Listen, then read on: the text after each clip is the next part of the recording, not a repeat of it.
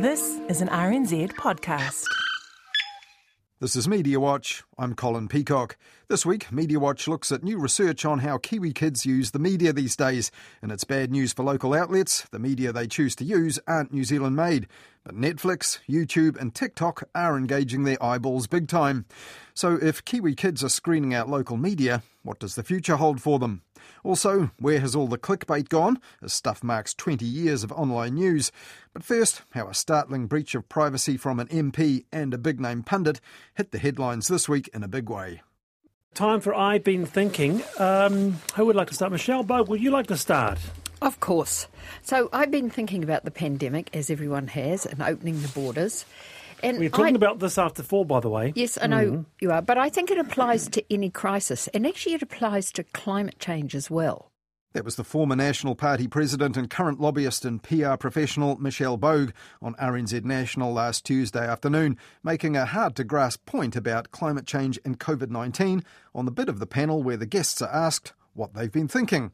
About an hour after the panel wound up on Tuesday, people all over the country were asking what was she thinking after Michelle Bogue owned up to giving the names of active COVID-19 cases to MP Hamish Walker, who passed them on to the media to put pressure on the government.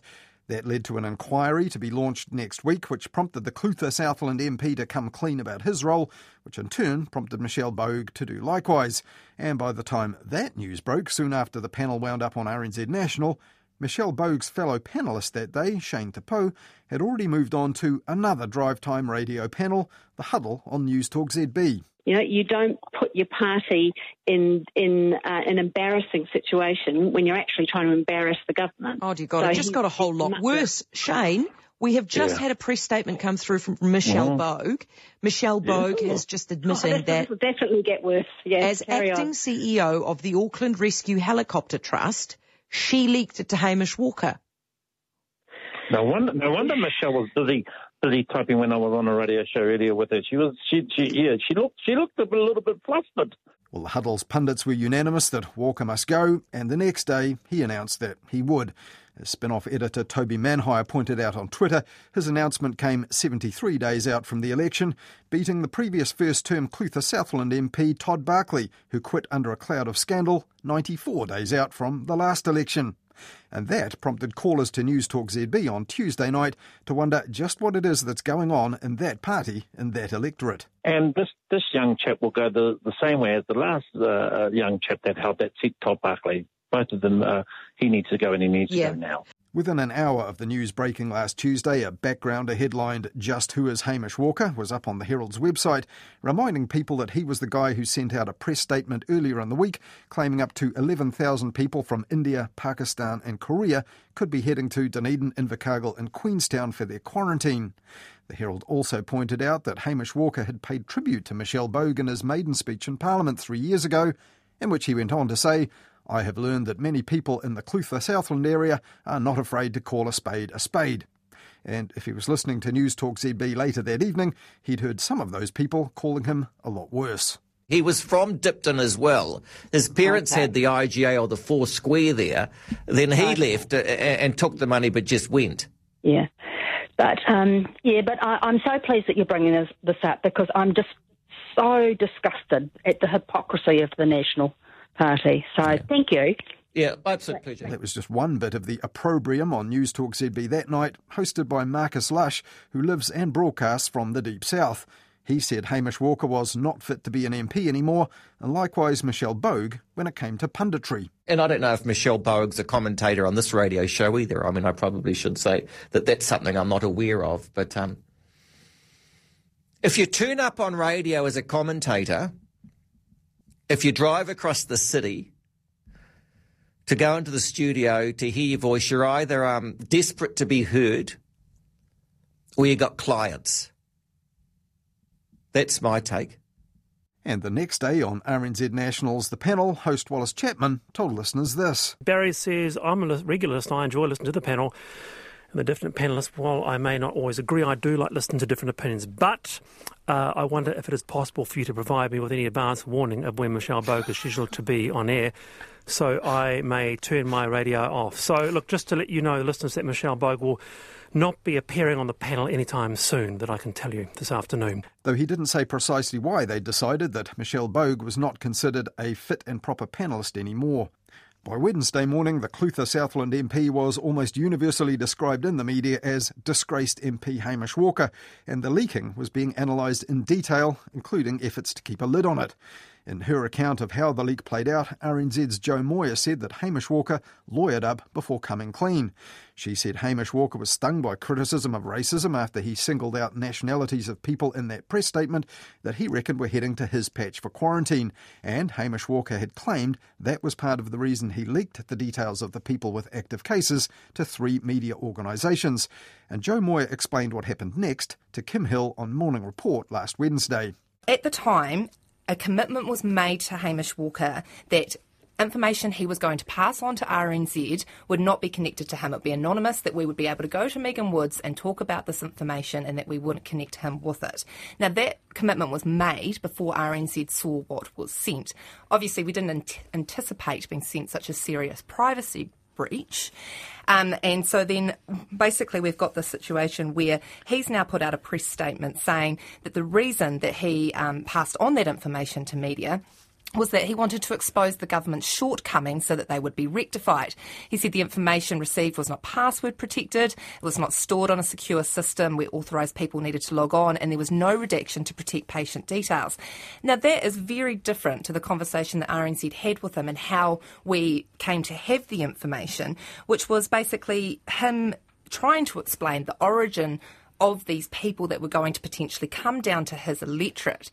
The information Hamish Walker released clearly did not support his actual claims, drawing this reaction from Kim Hill. So then he had to change his reason. Good move. But having given an undertaking that they would keep things confidential, was it absolutely ethical for RNZ and others in the media who got the same info for the same or similar reasons to reveal all those details now? Hayden Donnell took a look at that in this week's Midweek Mediawatch, and a couple of other examples where the media have had to weigh that up. Even one of the men who exposed all the president's men back in the day has struggled with that one recently. That's on the Mediawatch page of the RNZ website, the RNZ app, or you'll find it on our podcast feed if you missed it. Meanwhile, Jo Moyer's riveting account of the story so far on RNZ's site last Wednesday ended like this. State Services Minister Chris Hipkins probably summed it up best when he arrived at his media conference last night and started with, where to begin? And the minister went on to give the media fresh headlines to take the story on further when he answered this question. You know, the relevant systems are in place. Is dirty politics back? Look, I think that this is a very disappointing situation. It does have a ring of dirty politics to it, and I think that that would be very sad for the forthcoming election campaign. Soon after that, the home pages of the Herald, Stuff and RNZ all had lead headlines referencing dirty politics. And the next day, Kim Hill kicked off Morning Report like this. The new health minister says the leaking of COVID-19 patient details by opposition MP Hamish Walker smacks of dirty politics. On Friday, the claims that dirty politics were in play were amplified when National Health spokesperson Michael Woodhouse and Michelle Bogue both revealed that she had sent similarly sensitive information about COVID cases to him as well, in what RNZ's Checkpoint described as seemingly synchronised statements. Now, dirty politics was, of course, the buzz phrase of the 2014 election campaign after the publication of Nikki Hager's exposé about what some National Party politicians, staffers, supporters and lobbyists were up to back then. And part of the story back then was how the media were using leaks from partisans operating outside political parties, such as whale oil blogger Cameron Slater, though the public didn't know at the time where those stories were coming from, or why. They didn't find that out until Nikki Hager's book lifted the lid on it all. And after that, several senior journalists said publicly they regretted their choices and wouldn't have dealt with those sources if they had their time again. Now, back then, RNZ's political editor was Brent Edwards, who's now political editor at the National Business Review. And in a column published on Thursday, in a video interview for the NBR on Friday, he said journalists' obligation to protecting their sources should not be used in the service of political strategy. And this use of leaks is quite common. It goes down to the journalist thing of, protecting a source. But when it comes to a politician, I think actually the media should be tougher and should be upfront with them and say, well, no, we're interested in you trying to give this information away. We want to actually report that, not the information. So I think all those media organisations, and certainly I followed RNZ's coverage through the weekend, and I thought it was very odd. I read immediately that there was some real difficulty around how they were covering it, given that they obviously knew the source. And in that sense, the public were denied the true story. If you think that the public's right to know is actually the primary responsibility of journalism, that was put into secondary place. And in that way, the media allowed at least one politician to start to play politics with some information. Now, it's true that 3 major news organisations were not giving the public the full story as they knew it throughout last weekend because of those deals they'd done with MP Hamish Walker. And Brent Edwards also wondered whether news media would have blown the whistle on all that at all if Hamish Walker and Michelle Bogue hadn't eventually outed themselves.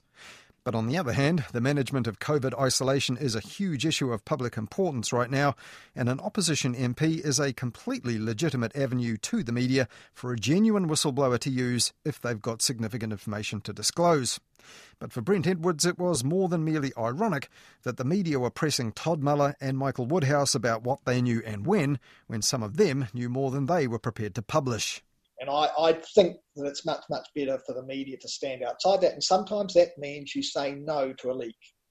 And hopefully in the build-up to the election, it would be good to see both politicians and the media say, look, let's be upfront, speak openly, report openly, so the public, the voting public, know exactly who is saying what and who is providing what information.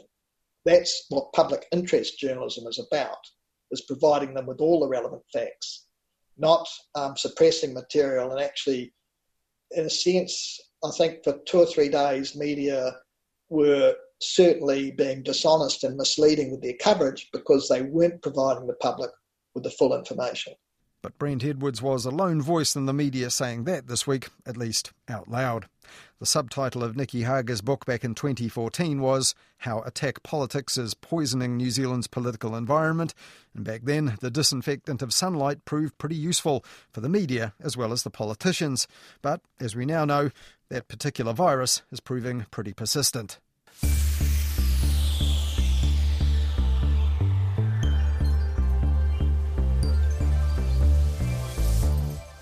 It's icky, it's squeamish, and no one wants to talk about it until 2 naked porn stars came knocking. Hiya, I'm Sue. This is Derek. We're here because your son just looked us up online, to watch us. That was the arresting opening of RNZ's daily news podcast The Detail last Monday, all about pornography and our kids. There's increasing concern about the fact that many are seeing a lot more of it at an earlier age these days, whether they're looking for it or not, thanks to the internet. Hence that startling awareness-raising advert that you might have seen lately on TV, made for the internet watchdog safety group NetSafe. It features the porn stars popping around in person to give the parents of one young boy a heads up about what he's been up to online, much to his mortification. So he watches you online? Yeah, on his laptop. iPad, PlayStation. His phone, your phone. Smart TV, projector. Yeah, anyway, we usually perform for adults, but your son's just a kid. But as The Detail's Sharon Brett Kelly went on to explain, new research shows that kid isn't alone. The Classification Office released a study in April. It's the third in a series over 3 years. Add to that a report out last week from the Broadcasting Standards Authority, which says nearly 9 out of 10 children over the age of 10 said they had seen content that had upset them over the past year. And that finding from a survey of 1,100 Kiwi kids by New Zealand On Air and the Broadcasting Standards Authority is the one that made most headlines when it was released last week. 90% of New Zealand children have come across media content that distressed them over the past year, and many didn't think to click away from it. But when it comes to the media our kids are seeking out, well, there's a story in that too, but that one's a bit distressing for the mainstream media. For many of our tamariki, it's farewell telly and hello TikTok. Workout muscles like Superman trainer. The video sharing app beating both Instagram and Snapchat for the 30% of Kiwi kids who are now regulars on social media. So TikTok, for example, wasn't around in 2014 when we last did the research, and TikTok's a huge platform for kids now. TikTok, for the uninitiated, is a video sharing app created in China 8 years ago, which is used to create short song and dance and comedy and talent videos. It only launched outside China in 2017, and 3 months after launching in the US in 2018, it became the most downloaded app in the States. Along with the explosive popularity, though, there was a dark side. Some kids developed signs of an addiction to it. There have been privacy and cyberbullying concerns, and even instances of propaganda and misinformation propagating on it, and censorship ensuring that certain political stuff doesn't. But the real bad news for the likes of TVNZ is not that TikTok is bigger than Snapchat for our tamariki, it's that it's just one of several global online platforms that's becoming more popular than old-fashioned TV, with kids here today. And the two kings of content, Netflix and YouTube, both now having overtaken traditional linear TV. And this is also bad news for the government's broadcasting funding agency, New Zealand On Air, which spends $20 million of public money each year on locally made programs and content for New Zealand kids. Back in 2016, it launched a review of that when the main TV channels like TV1, TV2 and TV3 began backing away from screening children's shows, even if the taxpayer was picking up the tab. The only free-to-air TV channel showing kids' shows in kids' time anymore is Māori Television. On Wednesday afternoons, for example, it has youth shows Grid and Swagger, followed by the long-running show in Te Reo. Whitiki mai e huama I tēnei rā ka te titaki tātou ki te tokorua ko rāua I ngoa ko Vienna, rāua ko Tāniko, Nordstrom Net, na rāua I timata I te Pākihi e kia nei ko Soldiers Road Portraits. 2 years ago, New Zealand On Air launched an online children's program platform called Hey Hey, hosted by TVNZ On Demand, in the hope that young digital natives would watch local programs there alongside the international ones. So, has that worked? Colmar Brunton found the 5 most popular networks kids could name were YouTube, Netflix, Disney+, the Cartoon Network and Nickelodeon, none of those local. And while 3/4 of parents and caregivers agreed that it's important for their children to watch local programs, less than half the children surveyed knew of Hey Hey and only 17% had used it. Another startling finding was that 1/3 of parents and caregivers think that YouTube, which is mostly unregulated, is the best platform for their 6 to 14-year-olds, and 10% think Netflix is. So, as this generation gets older, will they have any interest in local media at all? Jeanette Howe is the chair of the New Zealand Children's Screen Trust, which has long advocated for a kids' TV channel. But first I asked Nicole Hoey, Chief Executive of Cinco Cine Film Productions, maker of the long-running show Pukana and many other local programs for kids, who's also a former board member at New Zealand On Air. One thing I would like to say is that in terms of the research, it's already old once it's published. Do you know what I mean in terms of the world we now work and live in? I mean, the last time this research was done was 6 years ago. And it's great research, but the research is too far apart. What is slightly problematic with it to say that, oh, look, we're really shocked by this research. Well, none of us are. But in terms of having something that can be put in front of a government or in front of people that is not anecdotal, it's fantastic. Yeah, as if to make that point, yes, TikTok, not even a thing back in 2014 when the last research was being done. Well, and Netflix wasn't upon us in 2014. Netflix did not arrive in New Zealand until 2015. TikTok was just recent, over the last, 14, 15 months.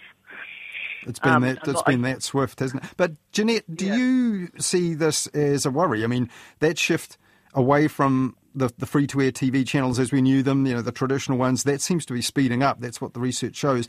2-3 years ago, this was happening. You can only have to look at television ratings to find that. I think it has to be remembered too that children's local content has basically disappeared from free-to-air platforms. What's important is that parents and kids in the survey are still saying that they value local content, and I think really we have to kind of work out better how we deliver it to them.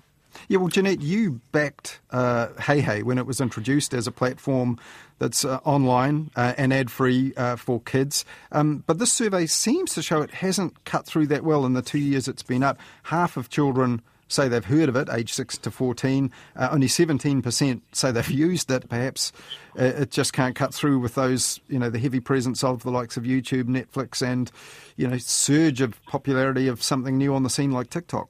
Those international platforms and global shows have a lot of money behind them. They're easy to find, and you stick with them because there's a lot of choice in that content once you're there. And I think Hey Hey really, to thrive, basically needs more funding. It needs to be more discoverable, and there needs to be more choice of content once kids find it.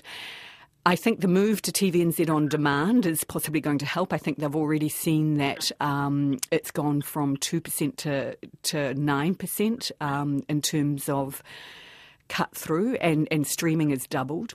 But still, there's a long way to go. It's just a very small seed in a very populated garden. In terms of children's television being no on free-to-air, Māori television runs a very comprehensive children's television viewing on Māori television and on the Te Reo channel. It hasn't disappeared totally from the screens. Te Reo Māori is still, programs are still very, very much at the forefront of free-to-air advertising with Māori television service. In terms of Hey Hey, in the first year, the Hey Hey uptake wasn't too bad, to be really honest. But it wasn't, like its discoverability. But the reality is, it's got to be aggressively marketed in the digital world. It's no point, to flower at this. It's actually aggressive marketing and targeted marketing is what's needed. And I agree, Nicole. I see that Māori television has a great band of children's programming, and it's still supporting it and values it, and that's fantastic. I just think it's, disappeared from the other free-to-air channels. After years of advocating for a dedicated TV channel, suddenly during the lockdown, we had one because of the need to support online learning in schools and so on. Jeanette, was that a case of where there's a will, there's a way, and actually that's something that could have been done a long time ago, and would it have made a difference now in the sorts of findings that we've had in this research if there'd been one 2, 3, 4, 5 years ago? Absolutely, and I think international research shows that where there are local channels like CBBS, it's holding its own, the linear channels, against the Netflix, etc., which we... Are they holding their own? I'm sure. Well, I don't. The reality is, we've actually got to recognise our kids and the generations, our 2 generations back, are digital natives. They do not. If you've got kids inside your whānau watching, they do not watch television. You see, you only need to walk out on the streets when you go walking early in the morning. Kids have got the iPhones in front of them that they're pushing, and they're about 12, 14, 15 months old. They know how to push the screens. It's touch. They can move it. They don't have to use a remote control, which is television. You have Pukana on Facebook as well, don't you? So you get an audience through that? Anywhere we can put it. Pukana has, we compared to our linear views on MTS, it's all part of the same package. Our package is about, differently to other shows, is about getting Te Reo Māori out wherever anybody will watch Te Reo Māori. I totally agree, and that's why we advocated that Hey Hey was a digital platform, because we know kids have moved. However, it is about visibility and discoverability, and there need to be multiple endpoints. They need to be able to find more than one program that interests them when they're going online. And that's what keeps them there. I think it is about priorities, and I think there needs to be recognition that, it's still valued by parents and by kids, and we know that... what about that finding, though, Jeanette, that more parents trust YouTube than some TV channels, which is a largely unregulated kind of a platform, and more than half of kids interacting with it daily in the survey between 6 and 14. Is that a concern for you, or should it be a concern for media companies more broadly? What's happened is that in that time frame, YouTube Kids has come on board, which has got safeguards in place. And I think parents have started to trust YouTube. It's now, it's just so ubiquitous. And I think it's more about looking at when kids are on YouTube, following up recommendations from friends, looking for, their favourite YouTube star. Later on, they might be looking for different kinds of content. So it's not a one-stop shop. There is still an opportunity for local content to be found and enjoyed by kids. So, Nicole, kids clearly drifting towards global digital platforms for a lot of their content and screen time. Are we going to grow up with a generation that really isn't that bothered about whether they have locally owned and regulated homegrown media outlets or not? I think in terms of locally owned broadcast outlets, the adapting needs to be done there. The conversation we're running at the moment is the audience isn't in control. Well, actually, the audience is now in control in this digital world.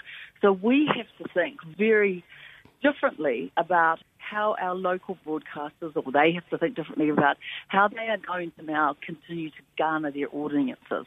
That's the type of thinking that we need to move forward with. Well, that's the point I was trying to make before, Nicole, is that I think linear TV, especially where there's a digital divide, still has a place. And I think it's interesting that the education department, talking about silos, were the department that popped up the home learning channels during COVID-19. It'd be interesting to see the figures in terms of the uptake.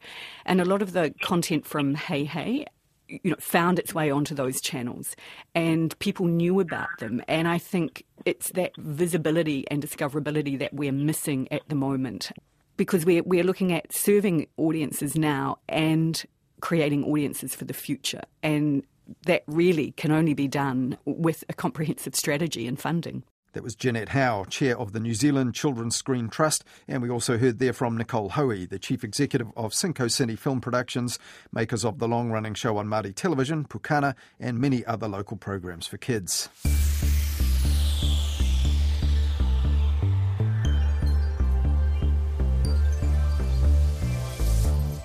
This week was another big one for the nation's biggest publisher of news, Stuff, now embarking on a new era under new ownership, that of Chief Executive Sinead Boucher, who bought the company for $1 from Australian owners last month. On Monday, the spin-off reported a leaked staff email which revealed that the publisher had decided to pause its presence on Facebook because of the malign impact it's having on our public life and on the news industry.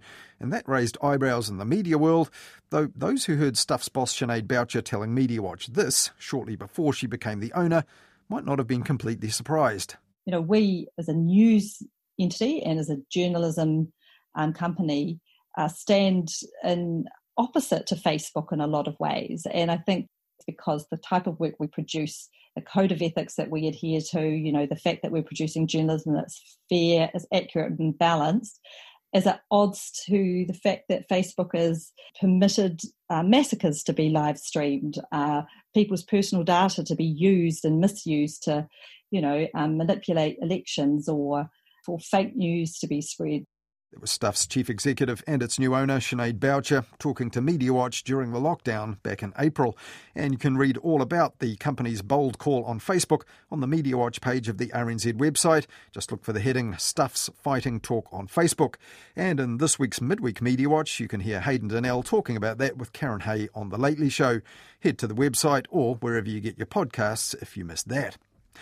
To mark 20 years since the company's last onshore owners first launched online news on the stuff.co.nz website, Stuff has launched a new version of the site with new sections, a new layout, and the cheery message, Kia ora Aotearoa, at the top. And apart from being tidier and easier on the eye, something else that sets it apart from the site in years gone by, there's hardly anything on it you could call clickbait. For years, Stuff and its main rival for eyeballs, nzherald.co.nz, were castigated by critics for publishing too much stuff that wasn't really newsworthy, but had headlines on titillating topics designed to get you to click. Way back in 2008, Mediawatch talked about that with Stuff senior editor Mark Stevens.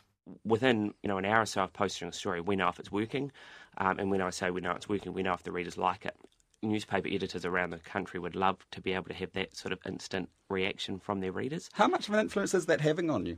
Are you tailoring it to what the readers like? When I say tailoring, I make no apologies for being populist, but yeah, I'm all for giving the readers what they want. So yeah, that would definitely have an influence on the nature of stories that we would put in the top 4.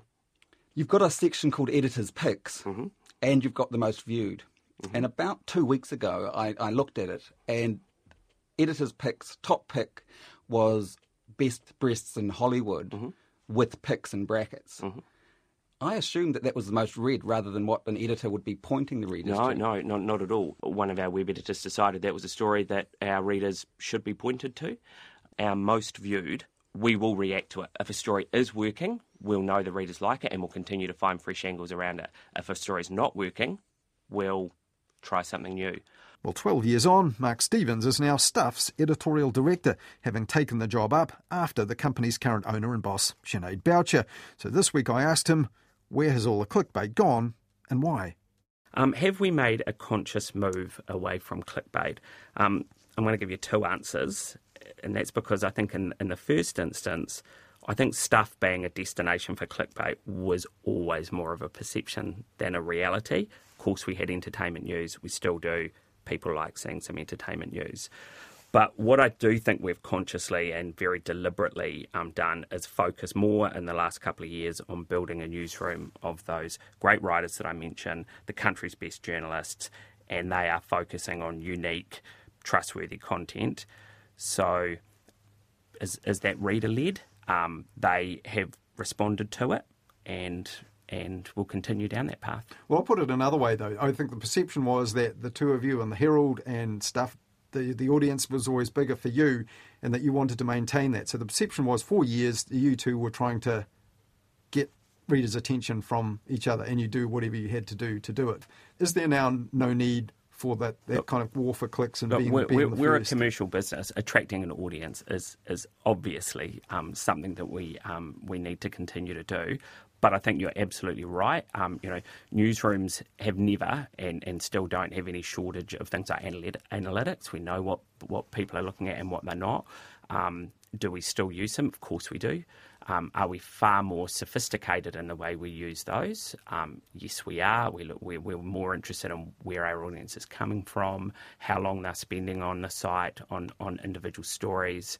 And again, I mentioned as trust increasingly becomes a key metric for us over size, the number of clicks. I think that's translated into what you, for example, are seeing on the site. I mean, you talked about this way back in 2008, because even then there was this perception that there was a lot of tabloid-type stuff, even that stuff was pointing readers to it in order to maximise the clicks.